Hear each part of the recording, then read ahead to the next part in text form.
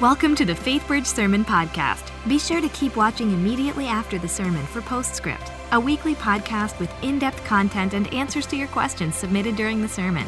You can also find it on iTunes or at faithbridge.org/postscript.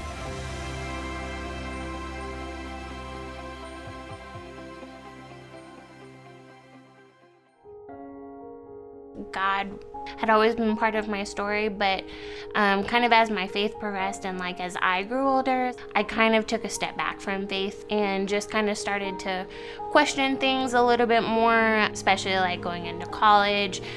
I didn't go to church regularly.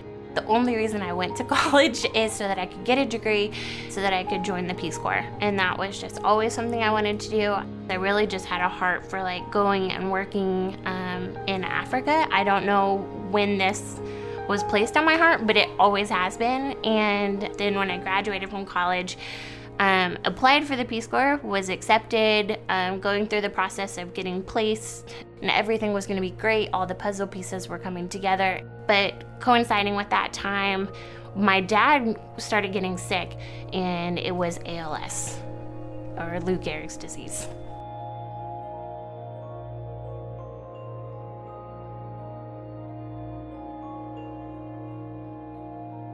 So I was just completely devastated.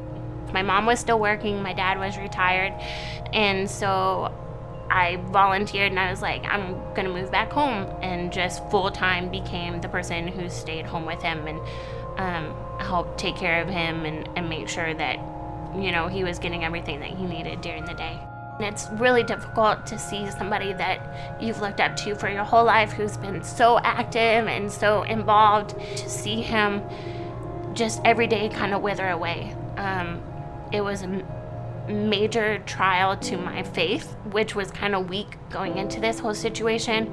I would go to bed at the end of the night and I would sit in the corner. There was a space in between my bed and the wall of my bedroom, and I would sit in that space, just on my knees, just crying out to God, stop, just stop. And if you're truly the God of the universe, heal him and put it all back together, because it's falling apart and you're just watching it fall apart. It's really hard as a daughter to hear your dad say he's ready to go home, because I didn't want that. I wasn't okay with just letting him be healed in heaven. I wanted him to be here with us.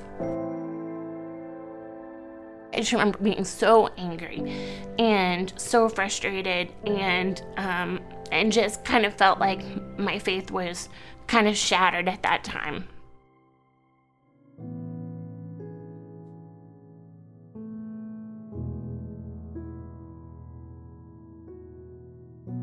I just felt like a complete sense of betrayal by God.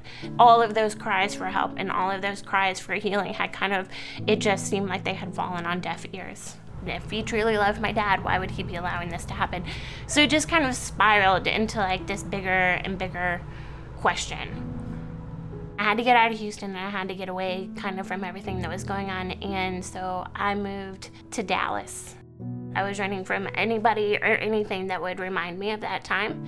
I think I had walked as far away as I have ever walked in my entire life. It was a much more intentional, purposeful step to just turn my back on God, because I felt like he had turned his back on me.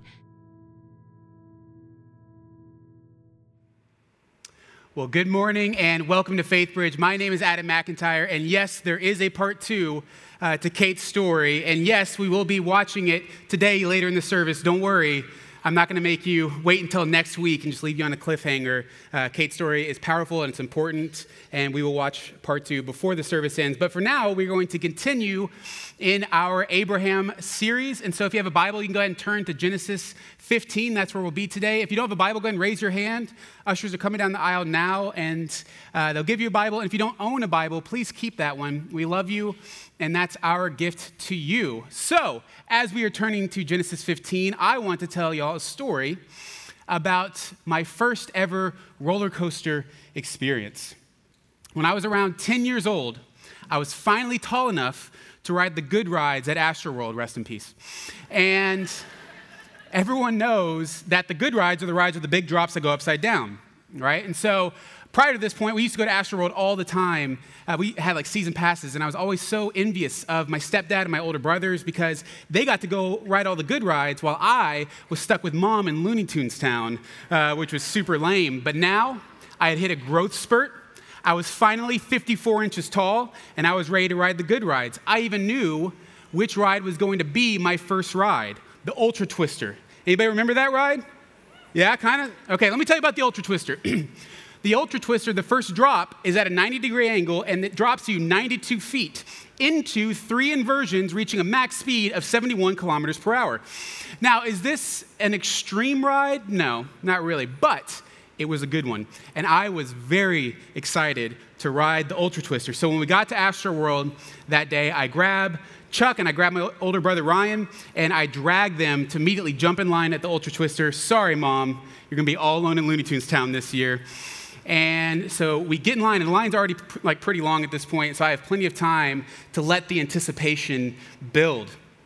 And as we're waiting, I start noticing that the closer we get to the ride, the louder the screams became. And then I'm like, man, that drop is like way bigger than I remember it being. And so my giddiness begins to turn into nervousness. I start having all these questions, like, is this thing even safe?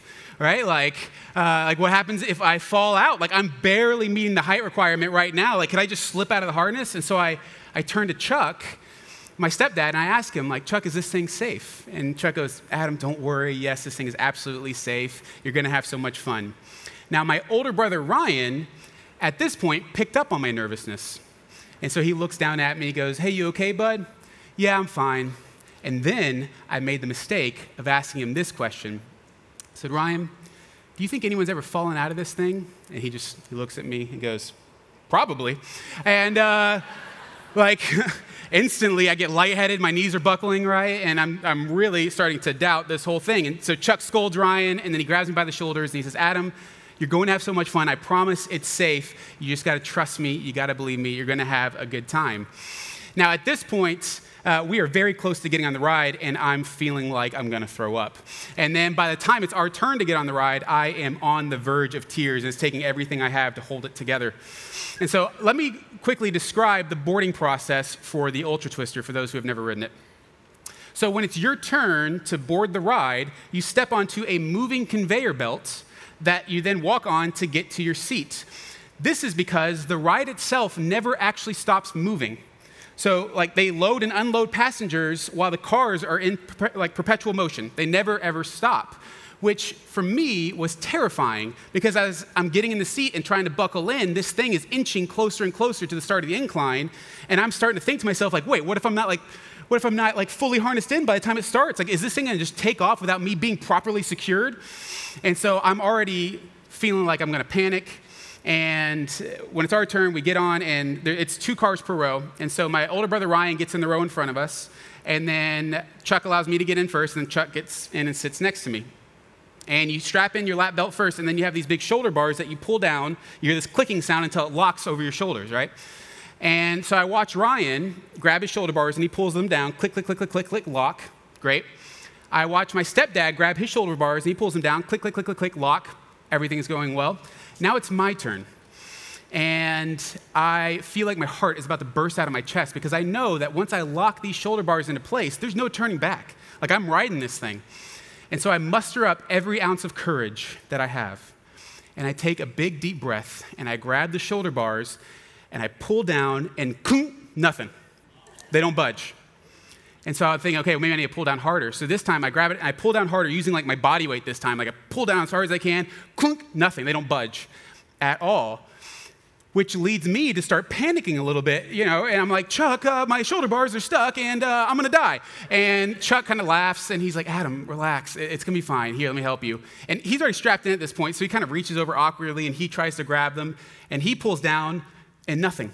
They don't budge at all. About this time, a Astroworld employee shows up, and he's, 16 years old, making $7 an hour, and he could care less whether I live or die.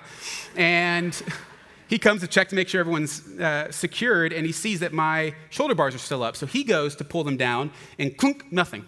They don't move. And so then he goes and he pushes a button on the side. Well, hang on. Keep in mind that the entire time this is happening, we are inching closer to the incline, right? Like it hasn't stopped moving. I can see that we're running out of conveyor belt. So then he goes and he pushes a button on the side of our car, which I guess was meant to like release the harness lock. And so he pushes the button and he goes to pull it down again and clunk, nothing. If anything, the shoulder bars moved higher away from me. And then he goes, that's weird. And it was at that point that fear just took complete control of my body. And I went into that like primal fight or flight mode, right? And I just start, all tears just let loose. I start screaming and I try to jump out of my seat, but I forgot I already buckled my lap belt. And so like I jump up, but then I'm like shoved back down and like now I'm stuck in this death trap. And so I just start thrashing wildly in my seat and I'm screaming at the top of my lungs, I don't want to die. I don't want to die. God, please save me. And Chuck at this point doesn't think it's funny anymore. He's trying to calm me down. And the Astroworld employee's like, dude, hey, little dude, just push the button on your seat. Just push the button, you can go. Like, you're not stuck. And so finally, I push the button, and I get free, and I crawl over Chuck, and I sprint to the exit with tears streaming down my face, and I spend the rest of the day with my mom in Looney Tunes Town. So I'd spent years being excited about this ride, hearing about how much fun it was, building up my anticipation for this ride. But my excitement turned into anxiety when I realized that this ride is a lot bigger and scarier than I had imagined it to be. And then my anxiety turned into doubt when I started questioning all the things that could possibly go wrong. And then my doubt turned into terror when things did not go according to plan.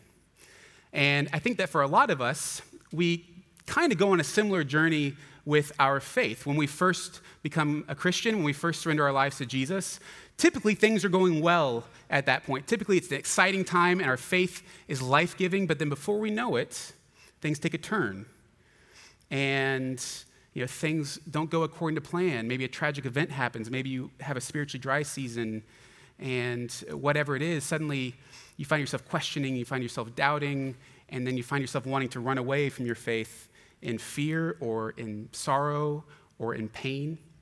And this is a spiritual journey that I think Abraham went on. It's a spiritual journey I want us to look at today in Genesis 15. So we're going to start in Genesis 15. We're going to read verses 1 through 3, and we're going to discover how Abraham deals with the ups and downs of faith. So Genesis 15, we'll start with reading verses 1 through 3. Here we go. After these things, the word of the Lord came to Abram in a vision, saying, "Fear not, Abram, I am your shield, your reward shall be very great." But Abram said, "O Lord God, what will you give me? For I continue childless, and the heir of my house is Eliezer of Damascus." And Abram said, "Behold, you have given me no offspring. Behold, you give me no offspring, and a member of my house will be my heir." So, in this passage, Abram is having a very frank conversation with God. It has been 10 years since the events of Genesis 12. So it's been 10 years since God made his initial promise to Abram that he would have a child and that through his offspring, they would become a great nation and the whole world would be blessed by this nation. It's been 10 years since then. So for 10 years, Abram has been waiting on God to bless him and his wife Sarai with a child. And I would imagine that Abram and Sarai expected this to happen at any time. Because when God made that initial promise, Abram was 75 years old and Sarai was 65 years old. And so I imagine they're thinking like, surely God is not going to take his time with this promise, right? Like surely he's going to fulfill this promise quickly, because it's not just the giving birth thing that they're worried about. Oh, it's a big deal. But any parent could tell you that the good stuff, the stuff that makes parenting so worthwhile, is getting to raise your child, getting to watch them learn and grow and develop into their own unique person. And Abram and Sarai aren't just worried about the birth, they want to make sure they have time to raise their child. So every day, they eagerly wait, hoping that today is the day that we find out that Sarai is pregnant. And the days of waiting turn into months of waiting, turned into years of waiting, and the anxiety grows with each year that passes. After 5 years, they are entering into record-breaking territory.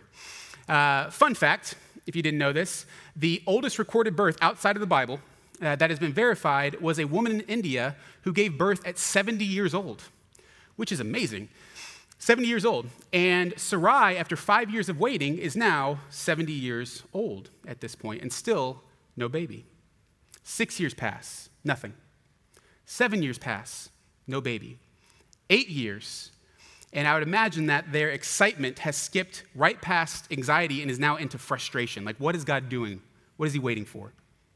9 years pass, nothing. 10 years pass, and now Abram's frustration has morphed into doubt and fear.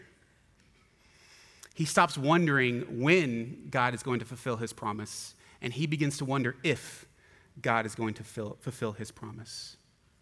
Right? And so after 10 long years of waiting, Abram, instead of harboring his doubt and his fear and his frustration, he decides to go and confront God in the passage that we just read, essentially saying, hey, God, what are you doing? Like, what are you waiting for? The words that he used were, what are you going to give me?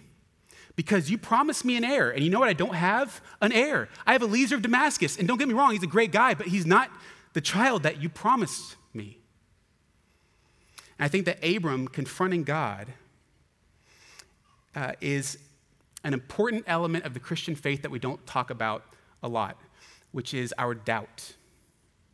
Now, I know that not everyone struggles with doubt, but I'd be willing to bet that a lot of people listening to this, I'd be willing to bet that most of the people listening to this have experienced doubt at some point. Either they've experienced doubt in the past, or they're currently going through doubt, or they will experience doubt in the future. Now, some of us might struggle with doubt only 1 or 2 times in our life, maybe, again, because of a tragic event or a spiritually dry season, something like that. But for others of us, our faith has this constant undercurrent of doubt. And when dealing with doubt, if you're not dealing with it well, it can become exhausting and lonely and terrifying. I am someone who struggles with doubt, and I wouldn't be surprised if it ends up being a lifelong struggle. I know a lot of people here, you've heard my story before, I've shared it multiple times, but when I was 20, that's when I made the decision to surrender my life to Jesus. But my conversion experience was was nothing like the aha moment that I hear about in so many other testimonies. My conversion experience was that after being discipled for months and months and months, one day I woke up and I made the choice that I believe Jesus is who he says he is more than I don't. And when I made that choice, I was anything but certain. It was like a 51-49 split, right? Like 51% Jesus is the Messiah, 49% this is all made up, right? But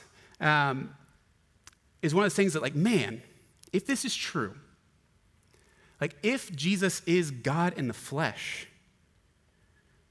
that is a truth that deserves my full attention, my full energy, my full everything. And so, still being absolutely full of doubt, I decided to put my trust in Jesus over and above my doubt. And I ended up transferring schools. I changed careers. I changed really my entire life trajectory in that moment. And the only thing I trusted was Christ crucified and his resurrection. Everything else was still a question mark. My faith was full of uncertainties. But I put my trust in the risen Jesus, and that was enough. That was the foundation of my faith. Now, I believe that since then, the Holy Spirit has built my faith considerably, right? But still, doubt is a pretty consistent part of my life. It's not every day. It's not even every week or every month. It kind of comes and goes in waves. And I will say that as my faith has grown, the doubt has become less frequent, and it's become more manageable. But, and I'm going to be just real honest right now, there are still times, even now, when my doubt hits me like a tidal wave, where my doubt just fills me with anxiety and it keeps me up at night where I can't sleep because I start thinking these awful questions like, what if none of this is real? Like, what if we made all of this up to just cope with the terror of death? Like, what if I've surrendered my whole life to a false hope? What if I'm preaching about a dream that will never come true? And those kind of questions, they bring me to tears, and they make it so that it feels like I can't breathe, like I'm having a panic attack, or like some kind of existential crisis. And I think Abram is in a place where his questions are keeping him up at night. I think Abram is in a place where his doubt is leading him to tears because he was given this incredible promise that he would have a child and that child would turn into a nation and that nation would bless the whole world. I mean, that's an impossible promise. But if anyone could fulfill that promise, it was God, or so Abram thought. But the days of waiting turned into months of waiting, turned into years of waiting. And with every year that passed, he began to question his faith. He began to doubt God. He began to ask these questions like, what if God does not keep his promise? Like, is he listening? Does he care? Is he here? And I think that these are questions that a lot of us can relate to on some level, right? Because faith is a choice that we make every single day. It's not a one-time choice. Every day we have to wake up and choose to trust in the promises of God and then obediently follow him. And there are some days where it is just incredibly difficult to be faithful. There are some days where we don't know, like, God, are you listening? Do you care about what's going on in my life? Like, God, I am on the brink of losing my job and I don't know what to do if that happens. Are you going to provide? Like, God, I just got this terrifying diagnosis. Are you going to heal? Like, God, my child is away for the very first time and I'm scared. Are you going to protect? And there are times in our lives where we're just not certain about the answers to those questions. And then we wonder, like, well, how does God respond to those questions? Right? Like, does he get angry when we question him? Is he offended by our doubt? Well, let's keep reading in Genesis 15, and let's see how God responds to Abram's doubt. We'll pick up in verse 4. Here we go. And behold, the word of the Lord came to him. This man shall not be your heir. Your very own son shall be your heir. And he brought him outside and said, look towards heaven and number the stars. If you are able to number them, if you're able to number them, then he said to him, so shall your offspring be. And Abraham believed the Lord, and he counted it to him as righteousness. So what this passage illustrates, and really what the entirety of Scripture illustrates, is that God is not afraid of our doubts. God is not offended by our questions. He doesn't get angry and strike down Abram with a lightning bolt saying, how dare you question me? Instead, he responds to Abram with gentleness by reminding him that, yes, I have not forgotten about that promise, and yes, I am absolutely faithful to fulfill that promise. And then Abram decides in that moment to trust in God's promise over and above his doubt. And his faith, his decision to believe God, his decision to trust in God's promise, it was counted to him as righteousness. Now, in that moment, did all of Abram's questions and concerns magically disappear? I don't know. Maybe, maybe not. That's not the point. The point is that Abram decided to trust in God over and above his doubts instead of fleeing from his faith, and it was counted to him as righteousness. And then God was not done either. After reminding Abram of his promise, God takes everything a step further. Let's keep reading. Let's pick it up in verse 7. And then God said to him, I am the Lord who brought you out from Ur of the Chaldeans to give you this land to possess. But he said, O Lord God, how am I to know that I shall possess it? Now what I'm going to do is I'm going to paraphrase verses 9 through 16 because there's a lot going on there and it's very confusing. And so I'm just going to tell you quickly what happens. And this is going to be an oversimplification. These are very important verses, but here it goes. So the following verses explain a sacrificial ritual process that was used back then to establish a covenant. So you can kind of think of it as, you know how like when you make an agreement with someone and then you seal it by shaking hands? It's kind of like that, but with a lot more dead animals and a lot more serious. That's a big oversimplification. There's a lot more going on there, but you get it. The sacrifice was used to establish a covenant, and then God foreshadows the Exodus event that's going to be happening hundreds and hundreds of years later. He foreshadows it and foreshadows his rescue of Israel from Egypt. And so now let's pick it up in verses 17 through 21. When the sun had gone down and it was dark, behold, a smoking firepot and a flaming torch passed between these pieces. The smoking firepot and the flaming torch, that represented God's presence inside of this covenant. On that day, the Lord made a covenant with Abram, saying, to your offspring I give this land, from the river of Egypt to the great river, the river Euphrates, the land of the Kenites, the Kenizzites, the Cadmonites, the Hittites, the Perizzites, the Rephaim, the Amorites, the Canaanites, the Girgashites, and the Jebusites. So here's what's happening in that big chunk of verses we just read. We see God responding to Abram's questions and his doubts by not only reminding him of his promise, but by solidifying that promise with a covenant, that Abram and his offspring would be God's chosen people and they would inherit a vast and bountiful land. And this covenant was a covenant made without conditions, meaning that it was completely one-sided on God's part, meaning that there's nothing that Abram or his descendants or anyone else could do that would cause God to break that covenant promise. And we know this to be true because hundreds of years later, God rescues the Israelites from slavery in Egypt and he delivers them to the promised land, this promised land, where they do eventually become a mighty nation. Our God is absolutely faithful. But even after all of that, even after God makes good on his covenant promise, the Israelites, they continue to rebel against God over and over and over again. It's kind of what the whole Old Testament is about, right? They're constantly rebelling and sinning and worshiping other gods. But does God ever go back on his covenant promise? No. In fact, God extends this covenant promise beyond Abram's wildest imagination. God sent his own beloved son, Jesus, to rescue all of creation. Not just the Israelites, not just one part of creation. Jesus came here to rescue all of his creation. And Jesus lived being fully God and fully man. He was born into this world as an Israelite, literally a descendant of Abraham. So when God promised Abram, hey, one of your descendants, one of your offspring is going to bless the whole world, he wasn't exaggerating. Right? Again, our God is absolutely faithful. And then Jesus lived a life of sinless perfection. He was obedient all the way to his death on the cross, where he took on the weight of the sins of the whole world.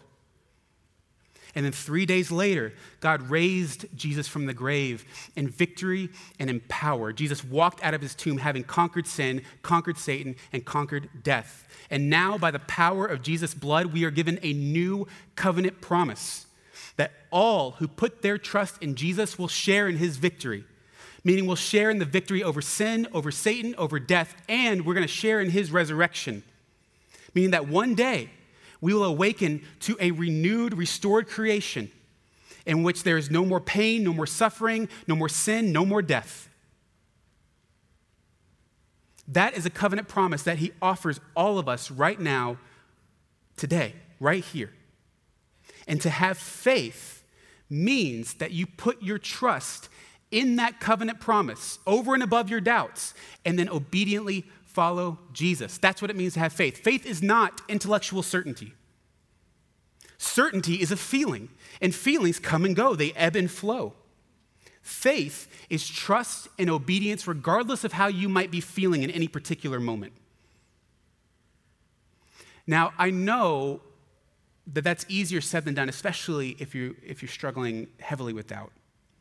But I want to give us some advice that's hopefully helpful for all of us. So the first thing I want to say is if you want to strengthen your faith, you need to honestly embrace your struggle. If you want to strengthen your faith, you need to honestly embrace your struggle. There's this tendency to try and suppress any questions that we have, to try to suppress our doubts when they first begin to pop up, because questions are scary. Doubt is scary. It is terrifying when our convictions are challenged. On top of the stigma that comes along with doubting, right? There are a lot of times you're afraid that people are going to think that you have this weak faith if they know that you have these doubts. But listen, a perfect faith is not a faith that is free of doubt.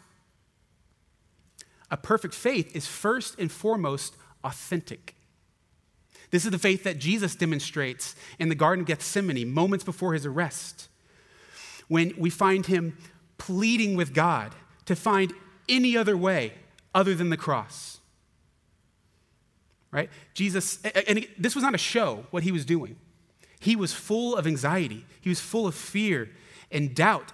He knew that what he was about to experience was not just the horrible physical suffering, but the weight of the full sins of the world. He knew it was going to be agony. And so he was full of doubt and fear and anxiety to the point where he's sweating blood. And so he goes to his Father and he says to him honestly, if there's anything else we can do, if there's any other way, please take this cup from me, please. Scripture says that Jesus prayed this prayer in agony. But regardless of how he was feeling in that moment, he still trusted in his Father's plan, praying, not my will, but yours be done. And he was obedient all the way to the cross. Jesus trusted and he obeyed his Father in spite of his fears, in spite of his doubts, which is why he's now considered the founder and the perfecter of our faith. But notice that Jesus didn't stay silent about what he was struggling with. He went to his Father and he expressed those feelings honestly. And this is what God wants from all of us. God wants all of us to come to him and express what we're struggling with honestly. Too often, we suppress those things, we bury them down, and we perfect this wholesome Christian act in which we learn all the right answers, even if we don't trust in those answers, even if we don't actually believe them. And that creates in us a dishonest faith. That's not what God wants. God doesn't care if you give a wrong answer. God doesn't care if you say the wrong thing. God does care if you're not honest with him. God wants raw truth more than he wants pious platitudes.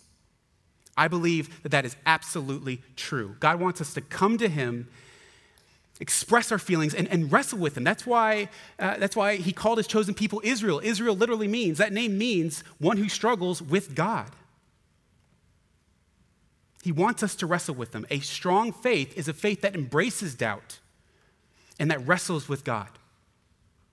The second thing is a strong faith is a faith that is built in community. You cannot build your faith alone. You just can't. You can't be the body of Christ on your own.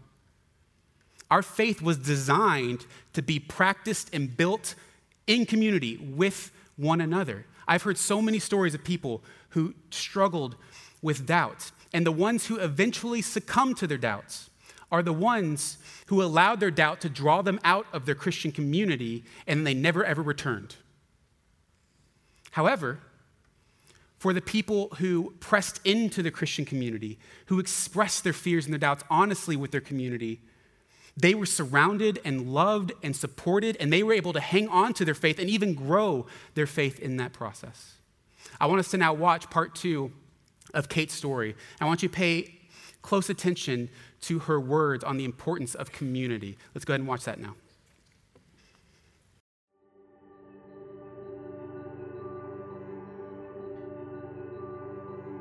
I think there was so many times like wandering in my wilderness when God really did want to reach out and like just show himself to me, and I didn't want to turn and look at the face of God, and I didn't want to see him, and I didn't want to experience that for my own anger, and I had been unwilling to take that first step for 8 years.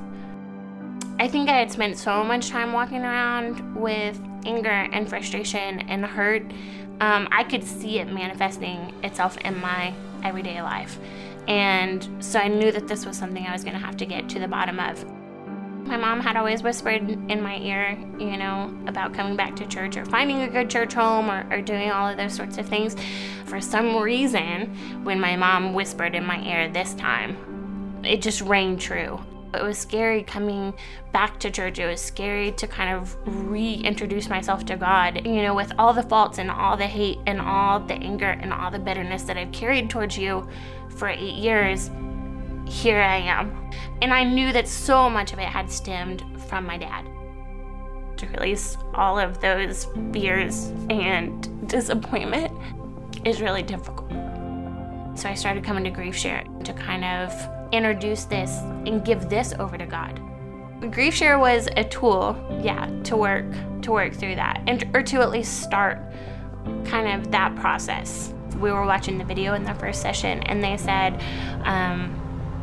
you can bury your feelings, but there's going to be a day of resurrection. And I had spent 8 years burying all my feelings, burying all my emotions, burying all of those thoughts and everything, and my day of resurrection was happening. I felt like I was surrounded by people who knew and understood me, which hadn't really happened before. And when they still love you through all of that, when they still want to spend time with you, when they still want to invest in you and in your life, that is powerful. Like, that is really, really powerful.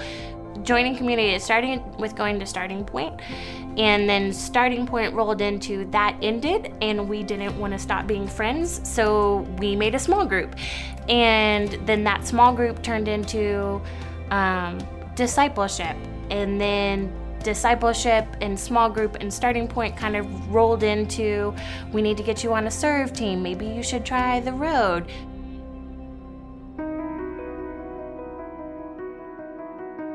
This had been such a dream for 14 years, and here it was finally happening. And I wasn't sure if the expectation that I had was going to match up with the reality of this trip. We made it to Zambia, and that first night, I remember we pulled up at Project Samuel, and we step off the bus, and you hear kids singing. Seeing the kids walking into that building, being on Project Samuel, and it's like, this was it. Like, this was it. This was worth the wait. And it was just kind of a full circle. God took that and something that I just didn't know when it was going to come to fruition, and turned it around and made it into something that everything that I had imagined, and I was so worried about the reality not matching up with that, it didn't, because it exceeded everything that I thought it was going to be. Every night, like, we would go out and have worship time together as a team and look at the stars. We were ending devotion, and then all of a sudden, like, the emotions just got, like, super intense. And I just spoke up and I was like, guys, like, I just need prayers right now. Like, I thought I kind of had things figured out, like relationships, like with your dad and with God. Maybe I don't have that as figured out as I thought. And like, the whole group came around, and I'm sitting on the concrete, and they're all standing over me, hands on shoulders, hands on head, and they just pray. And it just like felt so good to just know, like, all these people are surrounding you, and they're praying for you, and they care about you. And I had just never really had that happen before. I think it's just God working here in our lives when you have people who love you in that way and support you in that way.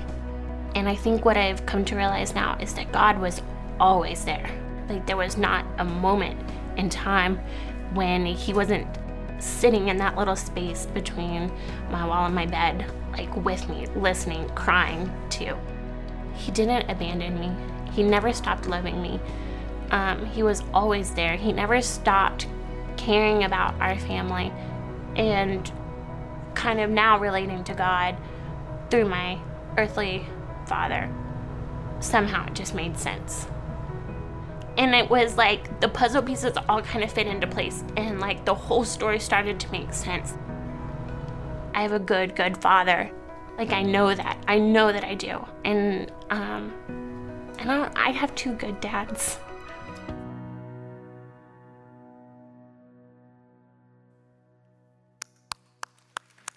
Amen.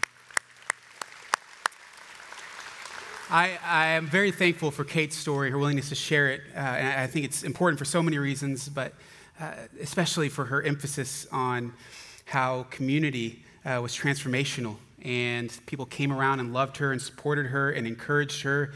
And so please, if you're struggling with anything, if you're struggling with fear, if you have questions, if you have doubts, please do not struggle alone. That's why we put such an emphasis on grow groups here at FaithBridge. You need to be surrounded by people who aren't going to judge you, but they're going to love you and they're going to support you, right? Even if you're not struggling with any of those things, you need to be in Christian community. Absolutely. Your faith will not grow otherwise. And you need to be in a place where you can support others. And so if you are not currently in community, I want to highly encourage you to join a Grow Group. We have a Grow Group open house happening in the Center Court East Atrium immediately after the service in just a few minutes. I want to encourage you to go out there, meet some of the Grow Group leaders. They are eager to meet you, and they'll tell you about the Grow Group. They'll answer any questions that you might have, and they want to get you plugged in to their community. And I think it's so important. It's absolutely vital because, listen, faith is not easy. It's just not. And there are a lot of questions that don't have easy answers. There's some questions that don't have any answers at all, or at least answers that we can know.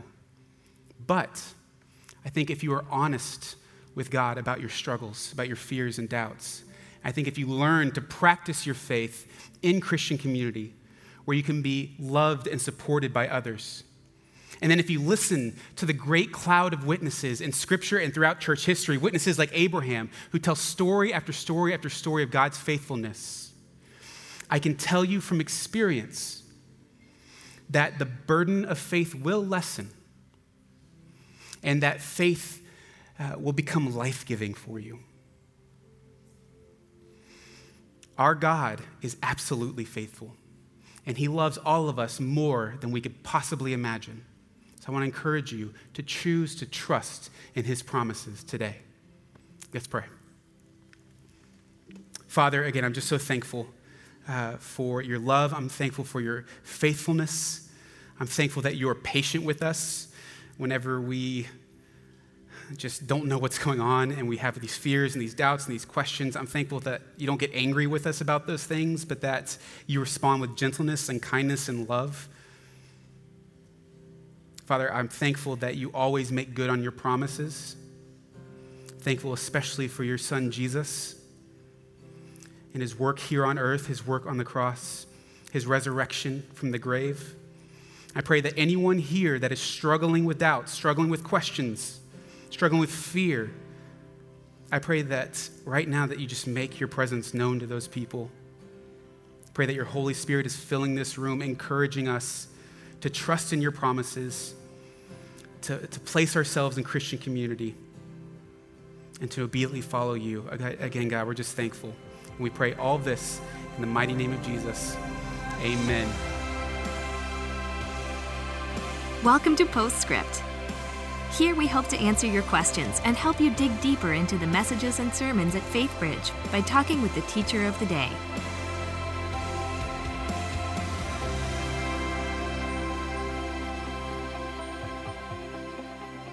Well, hello and welcome to Postscript. I'm Kyle, young adult pastor here at FaithBridge, sitting here with Adam McIntyre, who just preached a sermon called Doubting Well in our Path to Purpose series.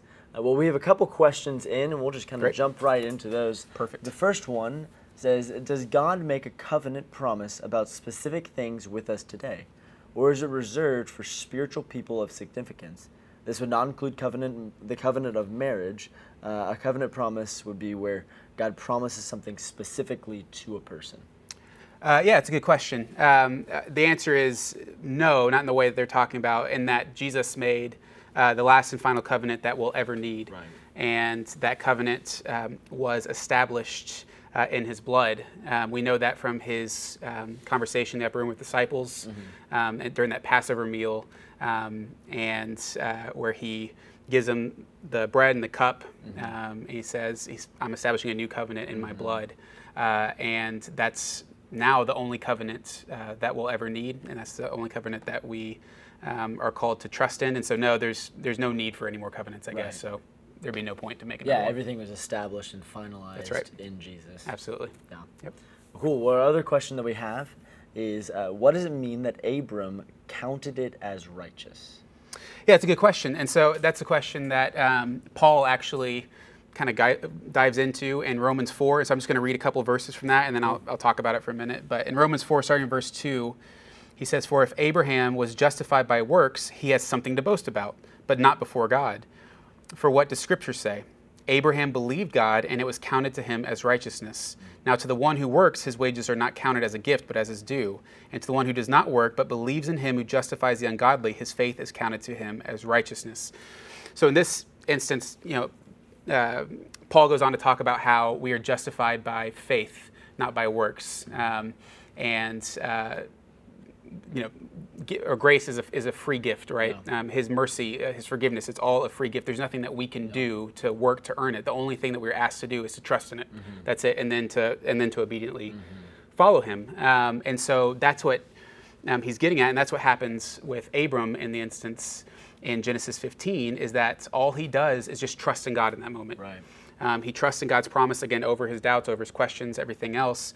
And God counted that to him as righteousness, meaning that in that moment, God considered him righteous. God considered him justified. Yeah. And it was only his trust, his faith, that made him that way. Nothing that Abram could have done. Yeah. And so another way to say it is we cannot work for our salvation. Yeah. God offers that to us freely. We are saved by grace through faith. That's how that works. I love that. That's from Genesis all the way to right. Revelation. There's the entire theme of Scripture is you can't earn it. That's right. That grace is freely given. Absolutely. You just must accept it. That's right. It's so good.